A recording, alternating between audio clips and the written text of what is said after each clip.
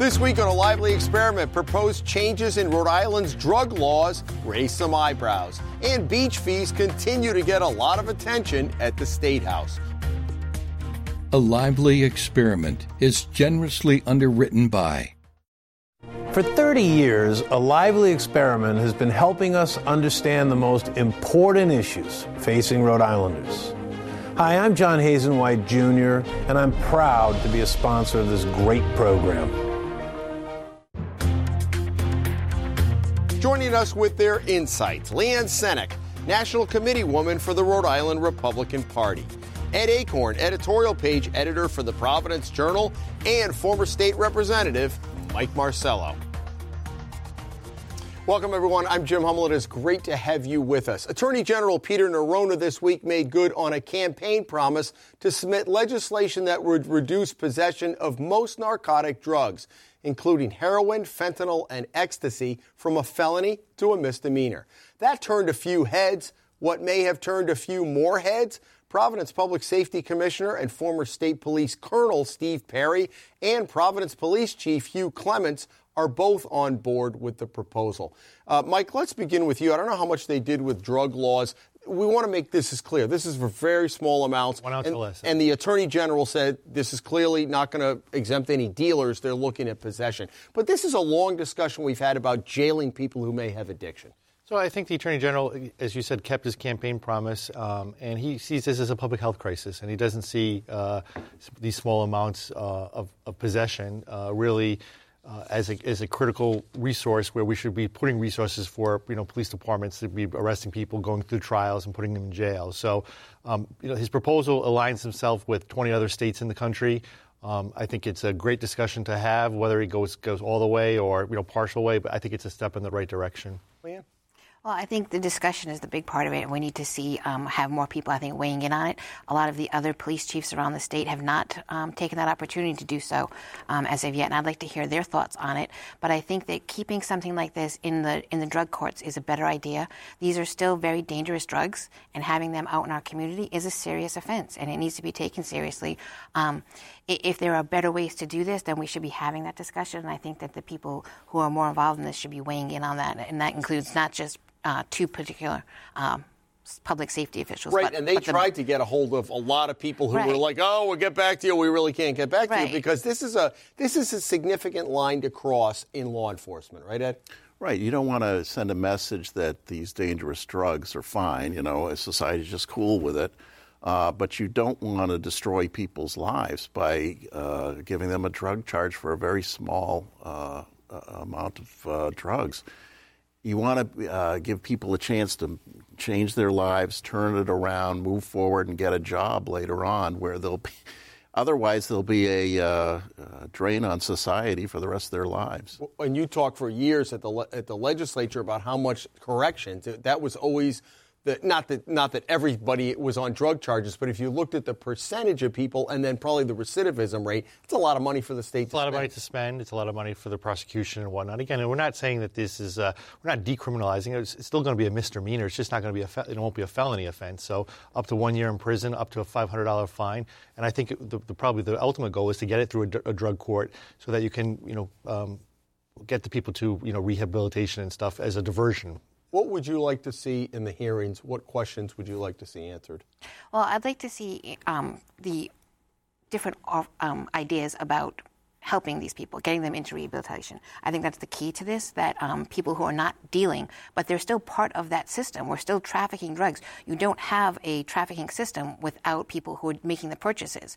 So if we're looking at this from the end of the people who are addicted and making the purchases, we have to be looking at it as, how do we help that? How do we stop that? How do we make people not addicted to these drugs? Where are the causes of this coming in? And how can we, as a society and as a government, put the right stops in place so that those things aren't happening anymore? Okay. And I think it's a discussion that has to be made through not just with the police, but with people who are addictive specialties in this. And I'm sure that will happen when the hearings come at the State House. Okay. A lot of talk the last couple of weeks about beach fees. We're getting close. Summer is around the corner, not quite here yet. What's interesting is the governor is proposing trying to raise $1.5 million to upgrade beaches and campgrounds. Nobody can argue with that. Some have said Why does she not incorporate this in the budget? Late this week, Speaker Mattiello said he is not on board with this idea. Ed, you had a pretty strong editorial about this. Well, right. You've got a $9.9 billion budget. You can't find money to maintain the beaches and that. I mean, I can understand for a state like New Hampshire, which doesn't have a state and not many beaches. Right. Well, yeah, but they don't have a state income tax, so they fee everything to death. But this state, the taxpayers already pay a huge amount. And this is the kind of thing that I thought really dragged down Governor Chafee. He doubled the beach fees, and it did affect whether people went to the beach, especially if they were lower income. And I think Mattiello's saying, hey, wait, people pay giant taxes. They should be able to go to the beach and enjoy Rhode Island's beautiful beaches. Well, it's a $2 increase as proposed, from what I understand, from $6 to $8. It comes at the heel of a very comprehensive report that the Rhode Island DEM, Janet Coit, the director of DEM, did, basically saying that we have great beaches, we have great parks.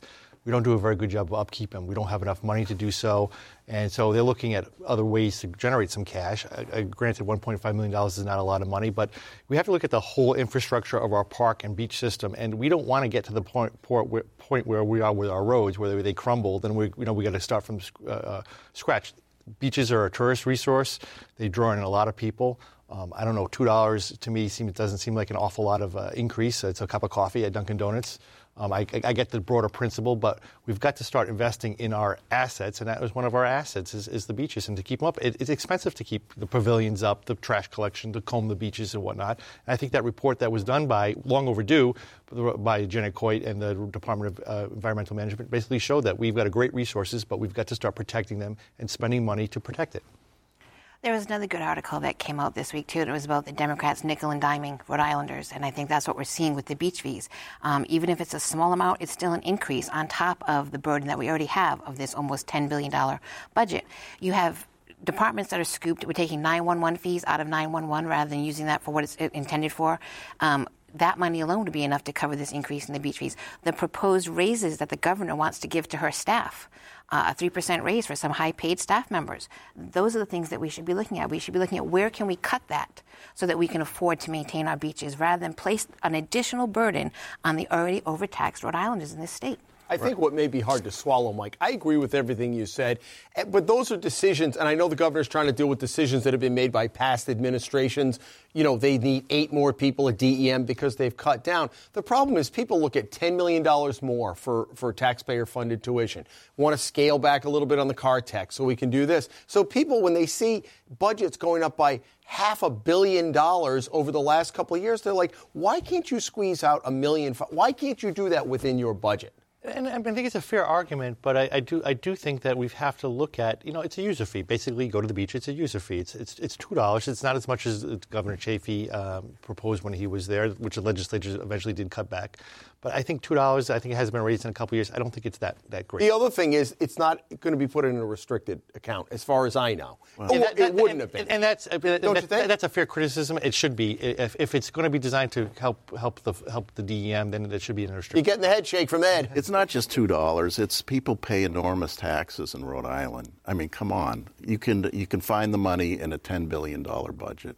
Leanne, let's go back to what you said about the 3% increases. That's another thing. The governor was looking for increases for her health director, superintendent of the state police, public safety, and DLT. The 3% in and of itself, I don't think, you can argue that back and forth and to get people. The thing that interests me more about that is that she wants to be able to have control over that and not have to have the General Assembly check off on that. So as a concept, what do you think about that?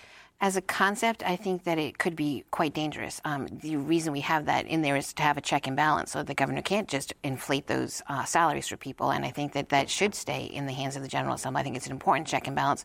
But you also have to have some autonomy in the governor's office. If they had a line item veto, for instance, that would be more effective than being able to control people's salaries, I think. What do you think about the salary issue? I think it's a minor issue. I think she should be able to pay people a reasonable amount within her budget again. She might have to make some decisions to not have as many FTEs. A couple of PR people could go, right, Ed? There you go. So the concept, and this is a General Assembly, this is kind of a separation of powers type thing, right? Yeah, so it is a good check. I agree with Leanne, but here's the other issue. A good check can also be used as a good hammer as well, because now you get the legislature involved in improving raises. It could be a bargaining chip for something else down the line. I'll approve your director's raises, but you've got to do the X, Y, and Z. So, it cuts both ways. But the transparency part of it is excellent, but it can be used as a bargaining chip for something else. What about this argument they say, well, we can't attract people at that price? We don't seem to be lacking for candidates who want to get into this job. Do you think? No, and I think into these jobs. There are other benefits. I mean, if we didn't have such a high tax burden on this state, that's a benefit to draw people to our state. If we're looking at the state as a whole and how we bring people in, it's not just a salary-based thing. It's a way of life here in Rhode Island, and we do have a beautiful state. And maybe if we didn't have those extra few dollars going to those beach fees, those people would have more of an incentive to actually relocate to the state. And to take those jobs. I think all the salaries that were proposed are in line with other New England states, so we're not. Yeah, it's not out of. I mean, the only one who's really pulling down is like north of 200 is Stephen Pryor, right. But they've always had that argument with. Remember the old EDC? Sure. Remember that director was here for a cup of coffee, didn't even come because there was such a $500,000 or $250,000, right? Right. So we shall see. All right, moving to education, Providence School Superintendent Chris Marr announced that he'd be leaving after 4 years. Look, when you're in this job, I'm sure you age in dog years, so it probably seems like 30 years to him. But Ed, you've talked an awful lot about in the wake of RICAS, we think the Ed Commissioner Ken Wagner might be going out. These are two big positions that are going to be open, and then you ask, who's going to want to fill these positions? Right. Well, it's been a revolving door. It's quite amazing. There's been 4 different ones since 2008, and now there's going to be a 5th. You can't run the schools with that kind of turnover. You've got to have more stability. And I think it shows a glaring problem with the whole education system. We are just not doing the job. We are not allowing leaders to lead. We are putting political and special interests ahead of the students. And I think it just exposes the whole mess. And when you look at those RICAS numbers for Providence, they're terrible. 10% of the kids were proficient in math, 14% in English. It's just abysmal. They have no future. We're not doing any public education kid in the system any good without addressing these larger problems. You're not going to move Rhode Island forward unless you fix the educational system in Providence and Woonsocket, Central Falls, Scituate. I mean, across the board, the scores were terrible, and I think it really needs to have almost a special committee or a special task force to look at how we're going to solve these problems. We need everybody on board on this. We need the teachers' unions. We need the principals. We need the superintendents. But this is a problem that needs to be fixed. And you cannot have a good school system with that much turnover. And I think, his public comments, at least from the Education Commissioner, there's just too much bureaucracy. A superintendent cannot do their job to get what they need to get these kids over the line. And we're failing a whole generation of kids, which is sad. Yeah, I think that's telling that there's too much bureaucracy, and that should kind of be the theme for this week is broken systems. Everything that we've talked about so far is government not working well for the people of our state, and that's what we should be looking at, particularly in the education system when we see the scores, the RICAS scores, and how people have kind of forgotten about that already. I'm glad that you are bringing that back to the forefront because it's something that's going to affect generations from now. If we're not educating our children now, what is our future in our state? So we need to be looking at this seriously, and it needs to be constantly on the forefront, on the front burner, and people talking about it and talking about bringing the education professionals. But we also have to include the parents in those things, too, and making sure that they're on board with what's going on with their kids and they're active participants in their child's education. I thought Ken Wagner made some very intelligent comments this week about this, saying the system's not set up for the students, the parents, and the teachers. It's set up for it's set up for the bureaucracy and for a number of political considerations. We have to change that, and it's too bad he didn't do anything about it. And what's the deal? I'm leaving, but, I mean, is he waiting till he gets his next job and just collecting a paycheck? I mean, he said, I'm going to eventually leave, and then he's still here, right? Right. You can't get to the next step before he leaves, right? He should leave. We need to make big changes in this state. The other thing we should note is the Providence Superintendent, Chris Marr, across the board, everybody thought that he was doing a good job. And one of the reasons he's stepping back, if you don't know the story, is he's got kids going into middle school and high school, and it's just a draining job. And people talked about him always being at the games and everything else. So kudos to him, but there's only so much you can do. And in this job, Mike, 4 years is a very long time, because you've seen that they started going over Susan Lucy, remember Tom Brady, the other Tom Brady, Donnie Evans, and I'm like, wow, that's been only over the last decade. And look what happened with Commissioner Gist. I mean, she was a reform person. She was a change agent, and she ran into a lot of resistance, not only from the teachers union, but frankly from the legislature. And one thing that I agree with her, the most thing for success of a student is a good teacher in the classroom. You can't beat that. And she was really putting through evaluation periods for teachers, and they had to be evaluated every year. Then we got the legislature. Oh no, only excellent teachers. We can give them a review over 3 years. If you're below excellent, then we get a review. I mean, we're just so much into this bureaucracy and to the getting into an area where I don't think the legislature belonged. But I think we have a crisis on a statewide basis, and I would hope that the governor and whoever her new commissioner will be in the future really starts to focus on this. And I think the Journal's been doing an excellent job of just, but it's also with the parents. I mean, the parents just can't take these scores and just, okay, well, I get these scores, so now what? I mean, they need to start pushing their local school committees, their local town councils, and their legislatures to But if you're like me, I mean, you live in a community, you pay for relatively high taxes, you have faith in your government. I mean, I don't have a lot of time. Maybe I would if my schools were worse, but to be going and pushing people, I expect them to be able to do the job because we're paying good money, right? You do, but that's not necessarily the case. And I think that you have extremes with parents, too. You have parents who are very, very involved with their children. Those parents on the sidelines that are yelling at their kids at sporting events. But then you have the ones that aren't really able to pay attention to that. And that's why those places are supposed to have those safety nets in place for those children. I mean, I'll just tell you what's happening in Situate. We have a pretty much like a brain drain going on. We had almost 50% of our eighth grade class who go to ninth grade going to a different public school. They're going to Pontigansett because they have perceived as having better career and technical education programs. So they have the option. They have the option to do it. Does Situate pay for that? Or? Yeah, the money follows the kids. So we lose about $1.4 million of revenue because people are leaving. People are voting with their feet and they're going to different districts. So there are parents who are involved. And frankly, from a perspective on Situate, that's a hard number to lose. $1.4 million of revenue because we still have schools to fund and heat to put on and electric. So people are a call to action then to fix that problem. Absolutely, and that's what it is really for everybody throughout the entire system. It's a call to action. You do need to get involved. You can't just let this sit back and happen to our children. And you want your system to be attractive enough that people don't want to live. Exactly. Right. Exactly. All right. Would you support public financing for legislative races? We do it now for others. Mike, I want to start with you on this. Senator Sheehan came out with a proposal, and there's a lot of nuance to it, but basically he's saying we kind of need to level the field, and I don't know what the price tag would be. John Marion from Common Cause says, well, the price, of not doing it is even more. What do you think about the concept of public? I think the concept is excellent. I think Rep. Jello, when I was in the legislature, had similar legislation there. I think it's a good concept. Whether there's an appetite for that in the public right now, probably not when you're raising beach fees and whatnot to fund legislative candidates. But you need a competitive system. And, I ran, I was up there for 8 years. I spend like $20,000 every time that I ran. It's a lot of money for people to have to raise in a district that represents 14,000 people.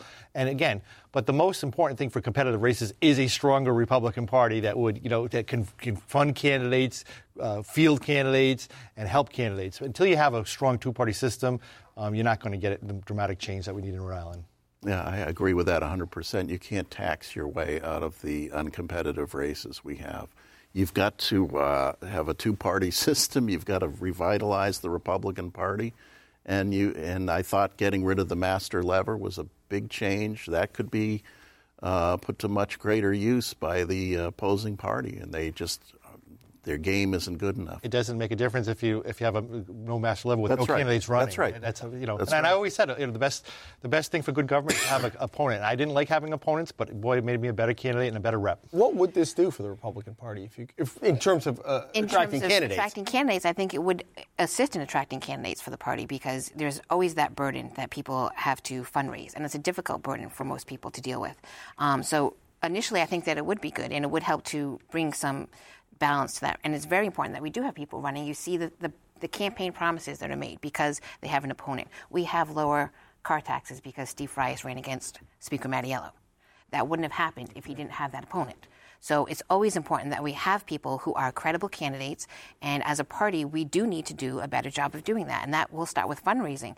And I think that is key to revitalizing the party, so this would be an actual assist to get that started if people are actually in favor of it. And I do think it's a good idea because you have all those special interests that get involved in these small races, and it's very easy for those to become overpowered easily. And there's a power with the incumbency as well that comes with that. There's, I think, like 98% of incumbent candidates are reelected, even when they do have an opponent.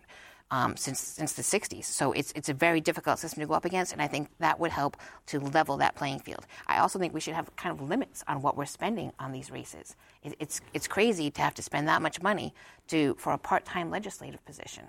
And those are the things you might have to get around the Supreme Court for that. But I know. But you're not going to, I mean, again, the people are so cynical. Like, they're not going to want to spend money. The taxpayers are not going to spend money to fund legislative races. And it's an education process, and I think this is a good start, but we're not going to see this bill for a very long time. Okay, let's go to outrageous. Ed, what do you have today? Well, this is both a kudo and an outrage. A kudo to Tim White of Channel 12, who did extensive investigations into the injured on duty with the sheriffs. And I think that's a problem that has to be addressed. And I'm kind of outraged at the sheriffs for being so antagonistic toward the public. Some people have been out 8 or 11 years, and they didn't want to give them the names of people who were being paid with taxpayer money, right? That's right. And you have cases where the courts can't even go into session because there aren't enough sheriffs around. This is ridiculous. And I hope that the new state police superintendent, Mr. Manny, comes in there and takes a hard look at this situation. Okay, I think it's going to need some statutory fixes, though. That's a problem, right? Yeah. When you try to get a disability pension, you're denied, and you're told you can or cannot go back to work. Then you're kind of stuck in this no man's land. And there's really every city in town has it. When Saka had it when I was there, and it's tax free. So what's the incentive to go back, right? Needs to be fixed. Leanne, what do you have for an outrage?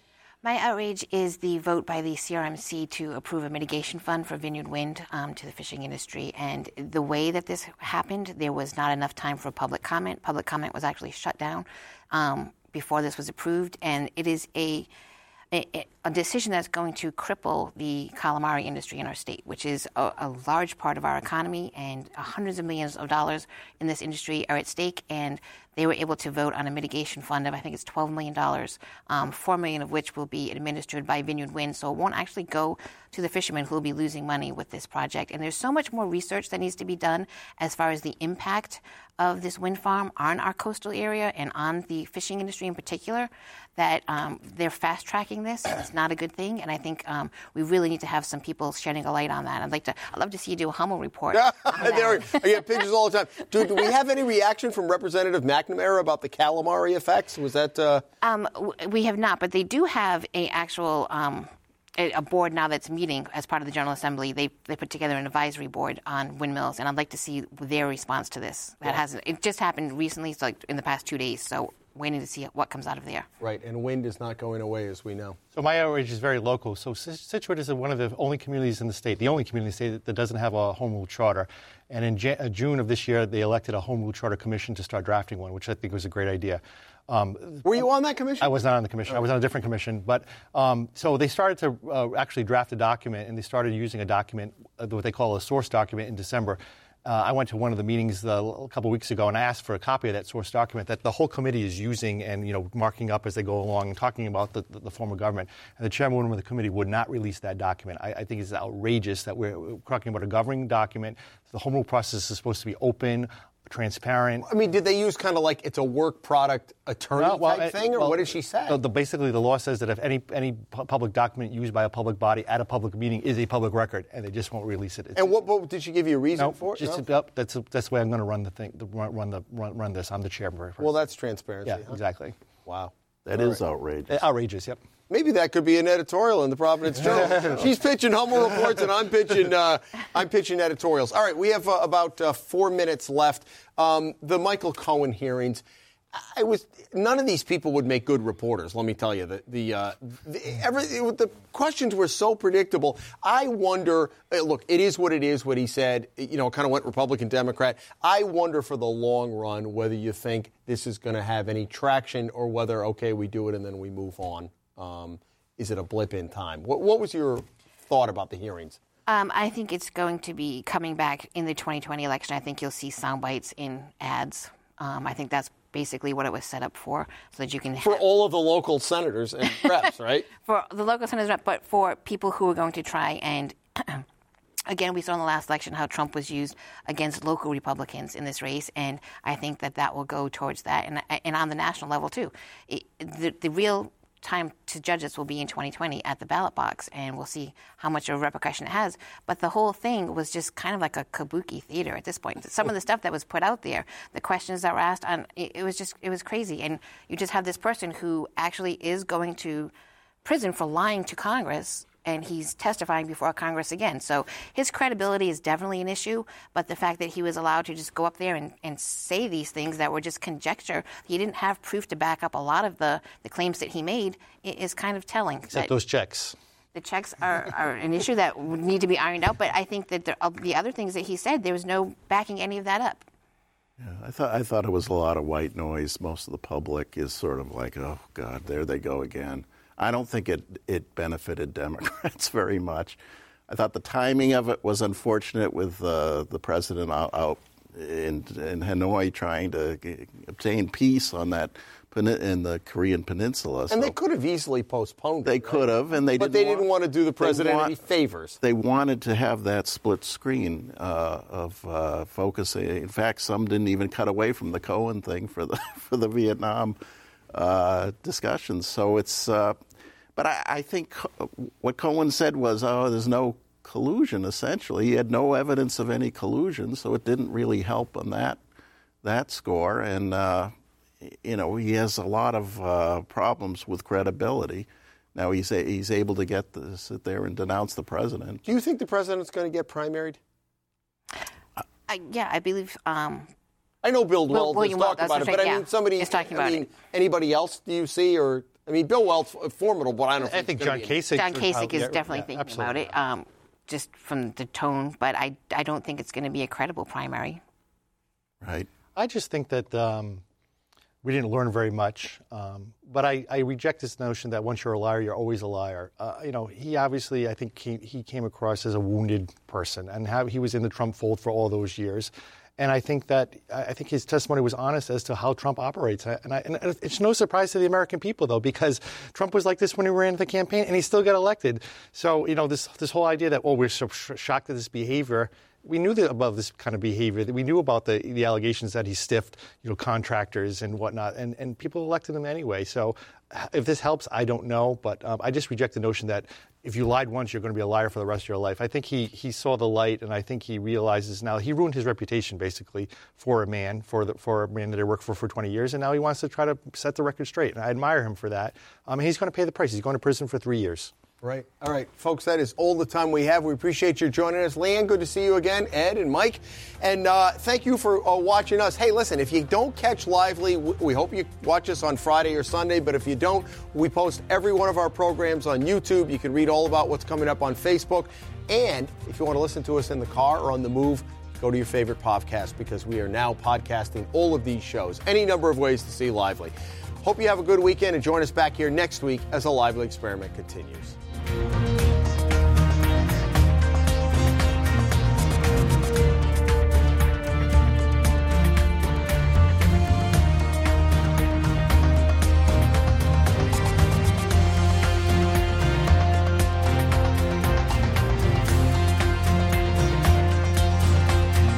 A Lively Experiment is generously underwritten by... For 30 years, A Lively Experiment has been helping us understand the most important issues facing Rhode Islanders. Hi, I'm John Hazen White, Jr., and I'm proud to be a sponsor of this great program.